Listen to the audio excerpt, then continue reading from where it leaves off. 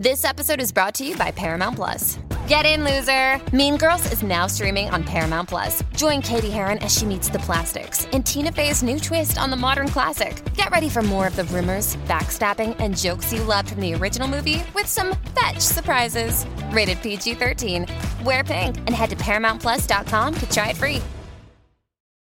Little Wing is now streaming on Paramount Plus. I'm in a period of emotional upheaval. Is that all the I don't care crap? A little adventure. Where are you going? I'm gonna steal a bird from the Russian pigeon mafia. Let's do it. Goes a long way. Starring Brooklyn Prince with Kelly Riley and Brian Cox. Life can hurt, but life is sweet. Little Wing, rated PG-13, may be inappropriate for children under 13. Now streaming exclusively on Paramount Plus. This episode is brought to you by Bumble. So, you want to find someone you're compatible with, specifically someone who's ready for a serious connection, totally open to having kids in the future, is a tall, rock-climbing Libra, and loves rom-coms with vegan pizzas on Tuesdays just as much as you do. Bumble knows that you know exactly what's right for you. So whatever it is you're looking for, Bumble's features can help you find it. Date now on Bumble. Hello and welcome to The Great Indoors, the podcast which reveals everything you ever needed to know about interiors and explains how to make it all really work for you in your home. I'm Sophie Robinson. And I'm Kate Watson-Smythe, and you can sign up to be a member of the Great Indoors Insiders to support the podcast, enjoy ad-free listening, get bonus content, as well as first dibs on ticketed events. Just visit thegreatinddoorspodcast.com. That's thegreatinddoorspodcast.com. Now, on today's episode, we are very excited to welcome our guest, Henry Holland, to our audio studio. Henry is a renowned British fashion designer who became iconic for his somewhat irreverent approach to fashion. Prior to the launch of his own company, Henry gained attention with his T-shirt designs, full of catchy slogans such as, "I'll tell you who's boss, Kate Moss," which quickly gained attention from the fashion crowd. In 2008, he set up House of Holland, which became a celebrity favourite of everyone from Lindsay Lohan to Lily Allen. And Henry's eye-catching, bold and graphic style led him to plenty of big brand collaborations, from packaging designs with Wrigley's Chewing Gum, designing denim with Levi's, and even hosiery with Pretty Polly. Then came the pandemic. We need some dramatic music there. The world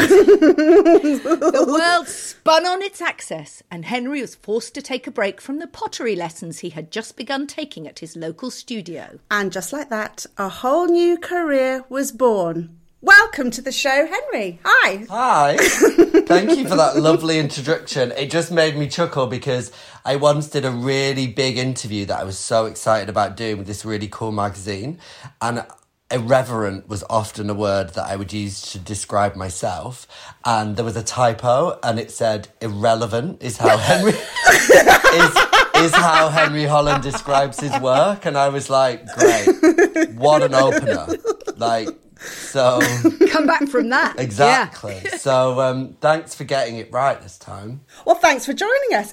I've been a massive fan of course I have, of your work for many, many years. The colour, the joy, the pattern, the boldness. So thank you. I come from a different approach. I'm still quite cross about the fact that, well, no.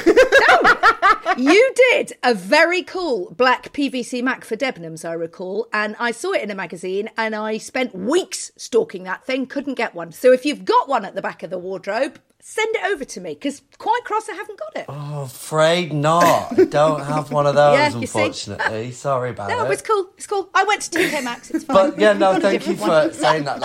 That's exactly why I do what I do and make anything at all, is to make people feel happy and bring them joy. And you know, that used to be injecting joy into their wardrobes, and now it's into the rest of their homes, mostly their kitchens, I guess. There's so many ways to get into this, but let's just go straight in.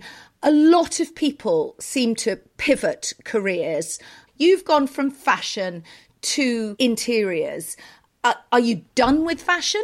For now, I see it in two different ways. Now that I'm, fully ensconced in the world of interiors, I see all of those challenging aspects, like literally churning out creative idea after creative idea. As a creative person, you put a tiny piece of your heart and soul into every bit of creative output. And when you're giving that much of yourself that often and to that frequency, doing sort of 6 collections a year at least, and then on top of that, as a fashion brand, you're not just creating collections. Now you're content creators, you're marketeers, you're manufacturers, you're distributors, you are all of these things all at once, and each one of them presents its own challenges. And it's really, it is a lot to continue to sort of find the energy to do it. And you don't really realise how much it's taken out of you until you take that break, I think, sometimes. They've also, I think, the collections seem to have ramped up. I mean, it used to just be sort of spring, summer, autumn, winter, didn't it? So there were effectively 2, and then it went to 1 for each season, and now we have cruise and I don't know what the others are called. Yeah, pre-fall and resort, or cruise and pre-fall, yeah. I mean, what's going on? It's really just built around the retailers. It was, the rise of fast fashion. H&M and Zara, they have new product every week. So for the kind of higher levels of the industry, they had to start keeping up to that level of appetite for the consumer. And they want, every time I go to Selfridges, I want to see new things. So, I was always torn between that, because I was like, I've always been a huge consumer of fashion, but at the same time, as a designer and a maker of it, I was like, slow it down a bit. But then every time I go in a shop, I'm like, oh, where's the new stuff? So, there was always that kind of dichotomy. So that all of those things are really challenging, and you do come out of it with a bit of PTSD, joking aside. But in turn, what that's made me realise since going into the world of interiors is that I think I've managed to establish myself in that world perhaps a bit quicker, because I'm used to working like a donkey. So, I'm used to working at a pace which is completely alien to anyone outside of the fashion industry, which has given me a huge advantage. So I always like to see the positive in things. So just tell me, what does that look like? That's quite interesting, because obviously a lot of our listeners are interior designers, product designers as well. What does that look like? Tell us a little bit about your work ethic and how it's affected your new business. Well, so just for example, given the frequency of the newness that I would have to produce in fashion, I sort of went into my ceramics business with a similar appetite and similar anxiety that, we need a new drop every month, whether it's a new shape or a new colour or a new pattern or a new product extension. And the team that I was working with, who were all ceramicists, who I had to kind of get on board quite early, are used to, they'll test something for a couple of weeks, and, they often work in isolation on their own stuff. And it's a very slow process, ceramics, just by nature. The making process is very slow, with drying and firing and all of those different elements that go into it. So my team were like, slow down, you're mental, you're going too quick, you're doing too much. And I was like, grow up.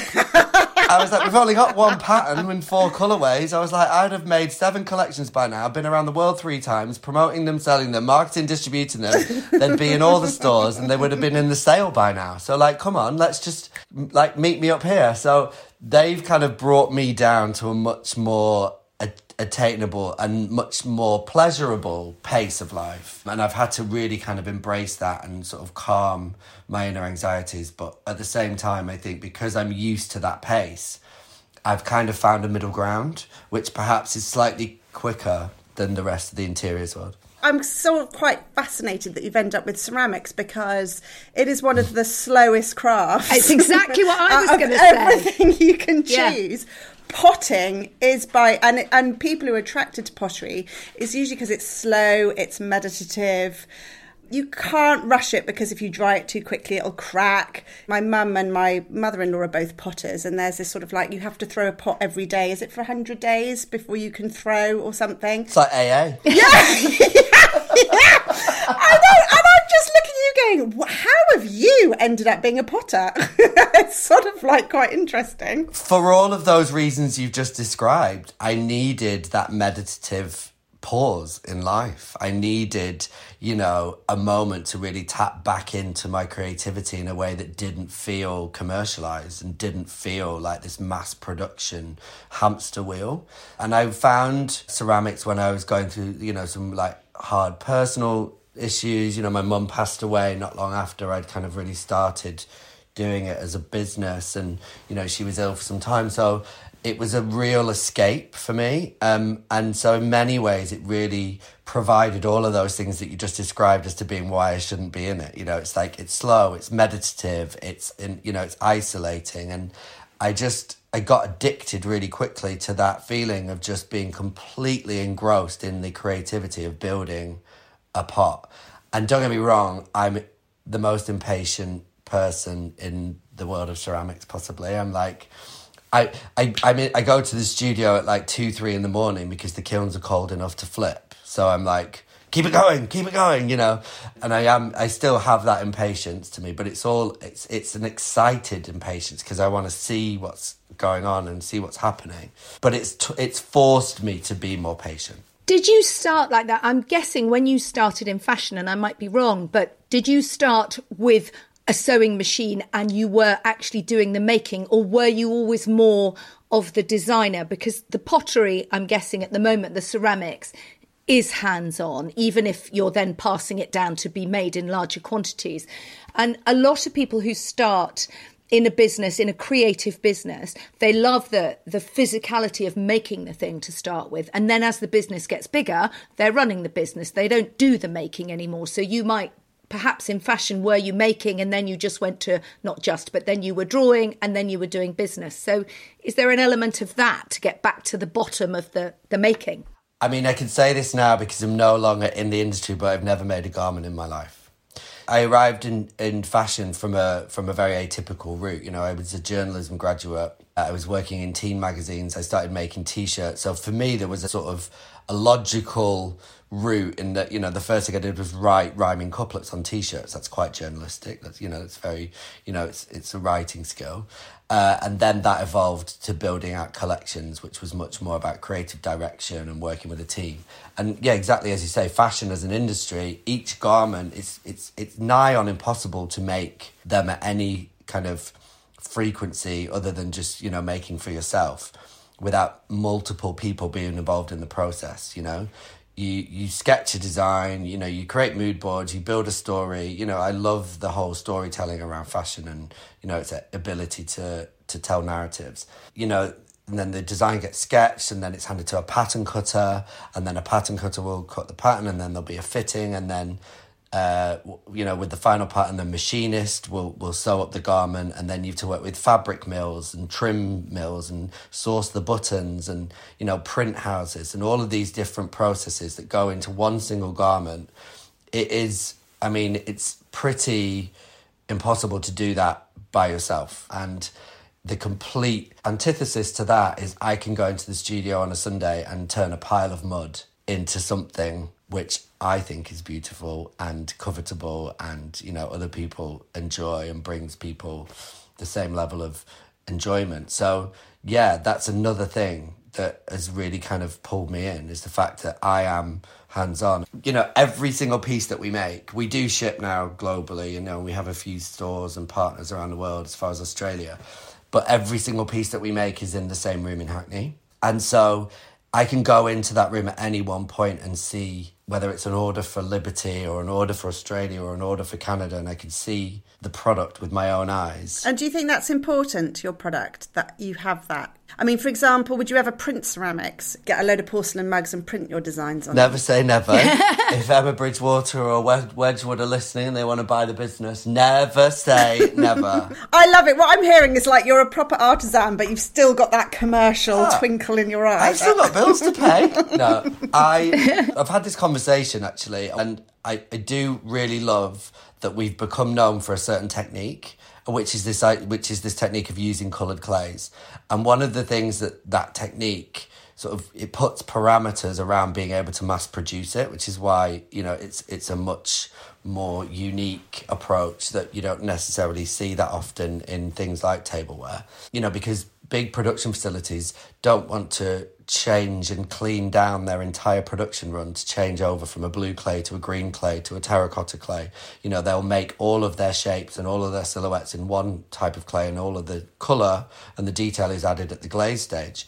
So I do think that is something that we really need to keep a connection to, is that unique approach that we've taken, and something that, you know, hopefully is now a really strong part of our DNA. Can you tell me how you came up with this technique? Because it is a real signature. Or is it a secret? We will put pictures, for those who are not familiar, we will put pictures of Henry's work up on the blogs and on Instagram, because it is a very distinctive, and I'm going to get this wrong now. Are we going with a swirl of different coloured clays? Yeah, so it kind of creates quite an organic sort of stripy pattern, which you could call a wiggle or a stripe or a marble. But no, I was kind of like looking a bit meek about where did it come from, because it's not a secret, it's just not a very highbrow answer. I mean, I pretty much taught myself on YouTube in lockdown. But the way that I came to find the technique is, I started with ceramic lessons and I started making different shapes and silhouettes. And I've always had a passion, even in fashion, to work on things that contribute to people's lives. I'd get much more of a kick from pieces that people would incorporate into their everyday wardrobe and wear again and again, rather than kind of, a ball gown that they'll wear to one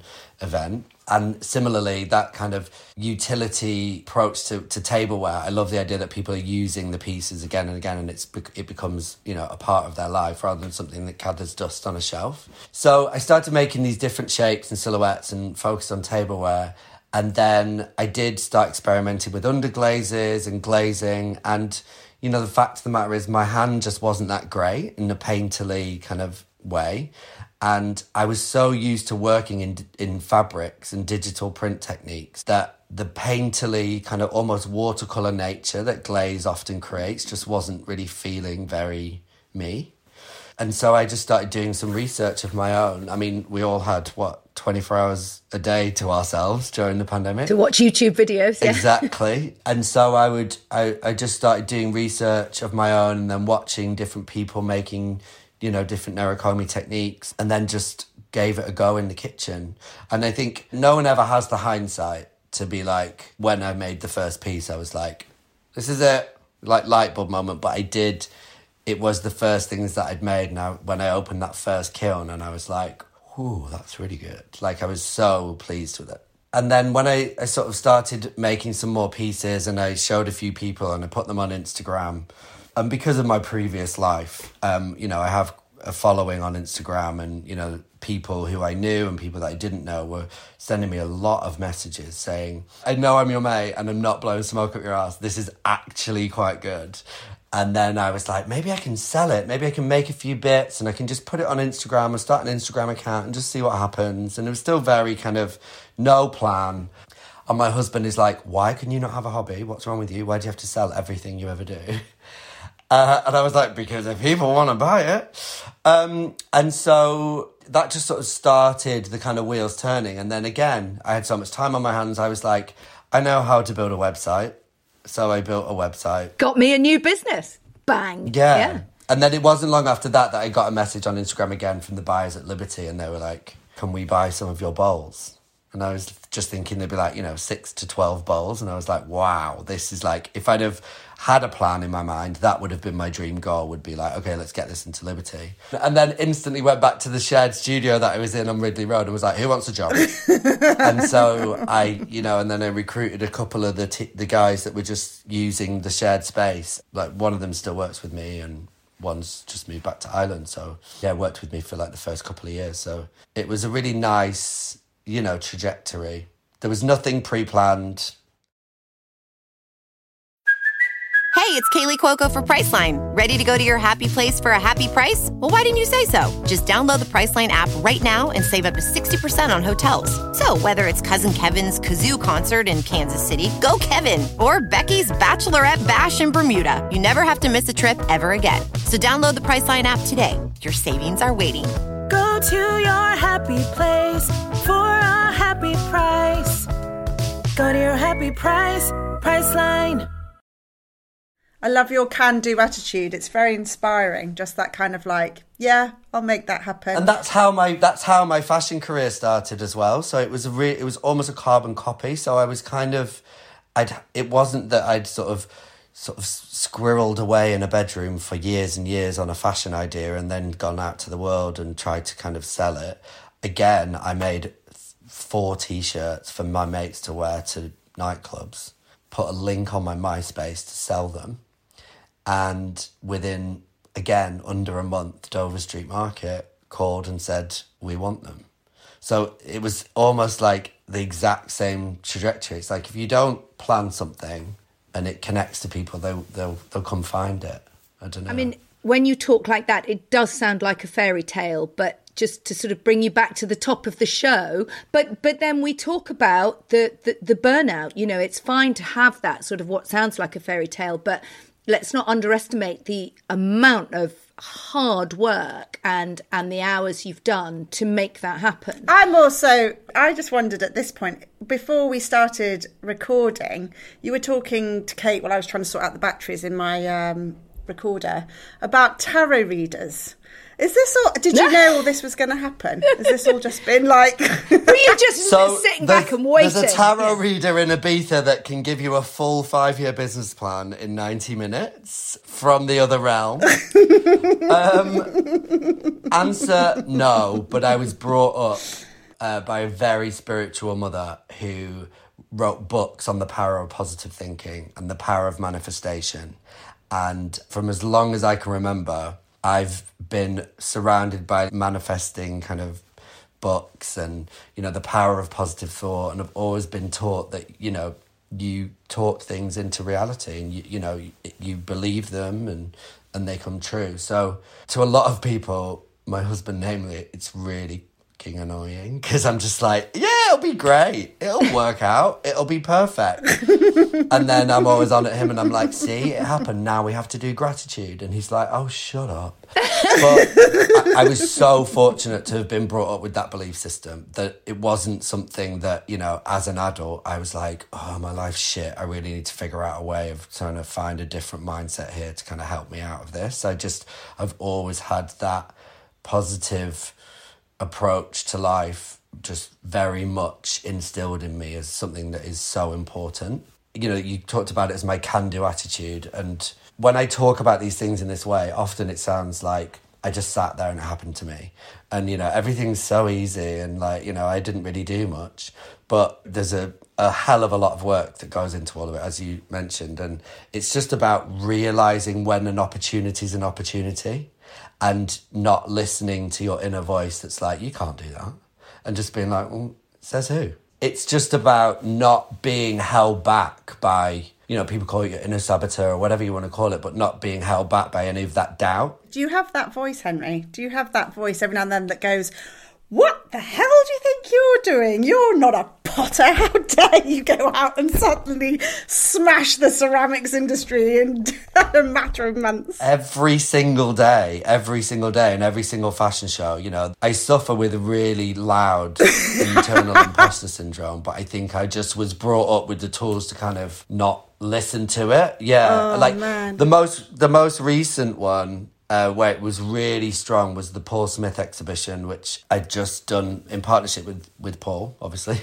It's in his store in Albemarle Street. And he and his team asked me to do an exhibition in his store, and they work with, you know, artists, upcoming artists or really established artists, a complete mixture, and they provide a space within their Albemarle Street store for them to, you know, put on exhibitions.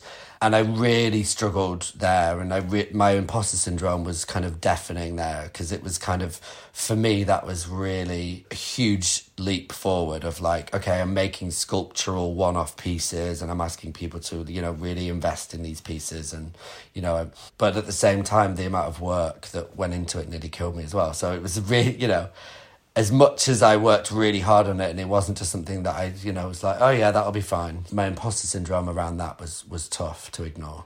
I got really quite panicked.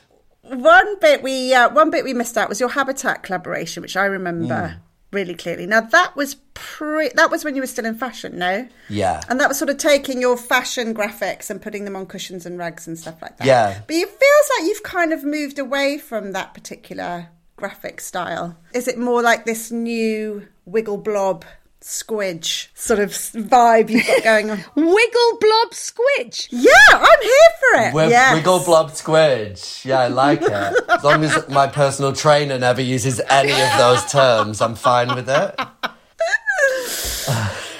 Are we going to see that? Because you did rugs, you did cushions, tableware. I mean, yeah, you could do wallpaper. Yeah. What's left? Yeah. Ooh. I mean, it could go onto textiles, couldn't it? He's on it. He's already on it. Yeah, so The Habitat collections were directly related to fashion collections that were, released at the same time.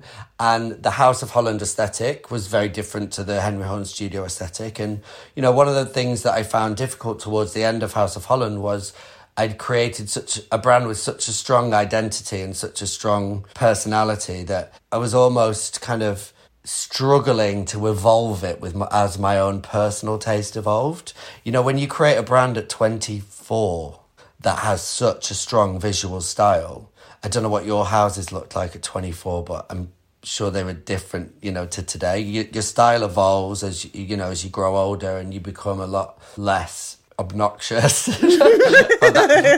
I'm talking from a personal perspective now. That you become a lot less, kind of in your face potentially. And one of the things that really helped develop the Henry Holland studio aesthetic is just the natural materials that I was working in with clay and the limited palette that I was able to get my hands on.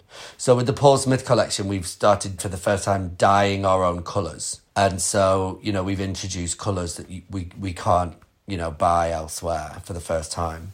And that's created a 7-colour pattern that we did. But that was more to reflect his signature style. I wonder whether you think it's helped you. You say now you can admit that you've never actually made a garment.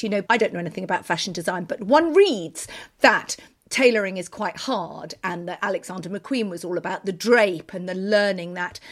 And I wondered whether because you never did that, you didn't have that. Don't tell me it can't be done because this is what I want done.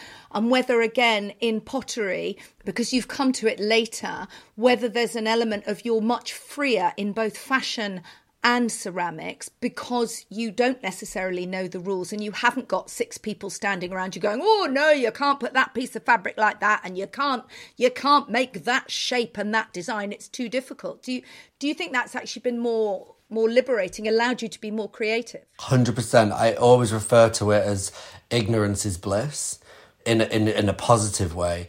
I didn't study fashion, so I didn't have a lecturer telling me for 3 years the way something should be done and how my approach should be. I had to learn on the job. So don't get me wrong, I never made a garment by myself. I didn't do that bit where I sat at a sewing machine in my bedroom, but I worked really closely with the team and I, did a lot of fitting and I would work on the form and do draping. And I definitely taught myself so much about fabrication and about, the making of clothes and pattern cutting and all those things from being around it.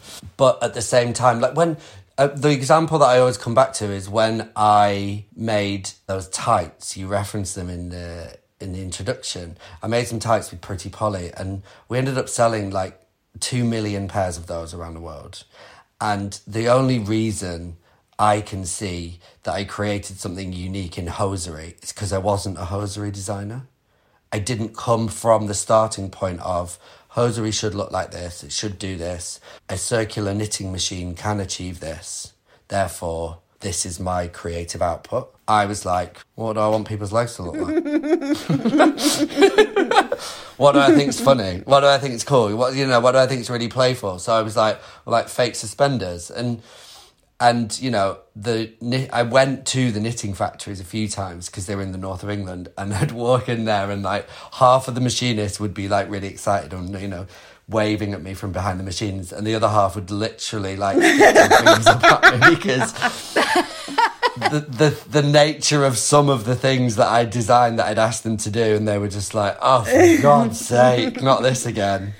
So that, I was challenging convention through not understanding process, I think, is probably another way to look at it. And would you approach interior design? I mean, we've talked a lot about fashion and product, but opening the window into how you decorate your home. Have you ever decorated anybody else's home? Is interior design, as in pulling a whole room together, something you're interested in? And if so, what would be your philosophy around that? It's something that I'm passionate about and I absolutely love. And I also live with a husband who disagrees with every single idea I think I have. Oh no, does he have views? Mine has views. Mine has views. It's a nightmare. So I know we often kind of debate quite a lot about what to do, but yeah, I love, decorating a home. And the house, you know, your environment is just so important. For me, my wardrobe, like what I wear, I love the power that has to change my mood. And similarly, as I grow older and I spend a lot more time in my house, you know, for the last 20 years, it's been like a hotel. I'm never here, but now I spend a lot more time here. And so what does it look like? Can you give us an insight? Well, at the moment, not great. It's quite plain, it's quite subdued, it's quite calm. We've been in this house now for almost 2 years and we haven't really got around to doing much more than the roof and the windows, which is just, for a creative and a visual person, you're like handing over a check for something that looks worse at the end of it. I'm like, so I've got unpainted windows now and now I've got no money. So that was hard, but you know, my husband is meticulous and doing things in the right order. There's no point decorating a room if the roof isn't watertight, and I'm like, fine. He is right, depressingly, but I know he is. That's what's so annoying. So we moved in here like in the height of the pandemic, and it was a bit like, you know, when someone's just decorated a house to sell it, or maybe it was rented. And so we're again, meticulous husband, so we're decorating from the top down so that we don't drag any mess through. Oh, and it seems like we should be watching this space then when it comes to indeed your home renovation, and I'm seeing world domination generally. Yeah, well, that was the thing that I always found the biggest privilege about my career in fashion, was that I got to see the world on other people's cash. Like, I think had I not have had the travel element to my work, I would have had a kind of, you know, a midlife crisis much earlier than I did, and was like, no, I'm done with this. I need to go and see the world, close everything down.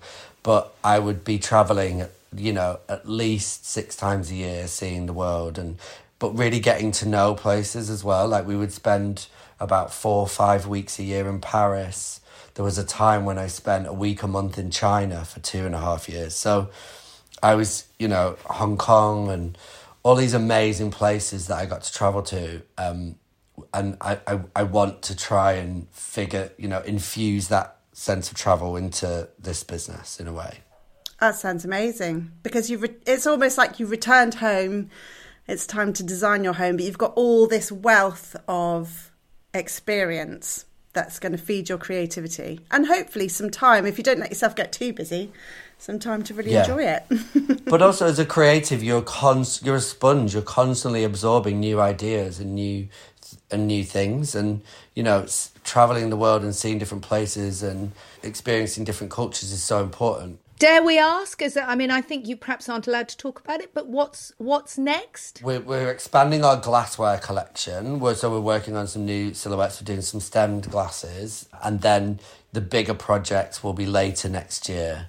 But there will be more categories that we'll be working, which will much more kind of allow you to infuse our aesthetic throughout the home. Let's say that. Secret categories. We see. With secret categories. Yeah. So everybody, you will have to watch with us for the secret categories, because we know no more than you. Oh, Henry, thank you so much for joining us. It's been just an absolute delight. No worries. Thank you so much for having me. And the best place for people to find you, do you want to let everybody know what your website is? It's henryhollandstudio.com. That's henryhollandstudio.com. Well, that was so interesting, wasn't it? It just goes to show you can always follow your dreams when it comes to work, and also making a change of career halfway through.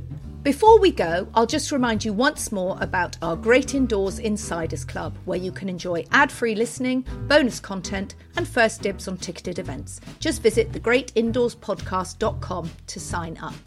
And thanks to our producer, Sarah Cudden of Feast Collective. And thank you so much to you for listening. And we'll see you in the Great Indoors.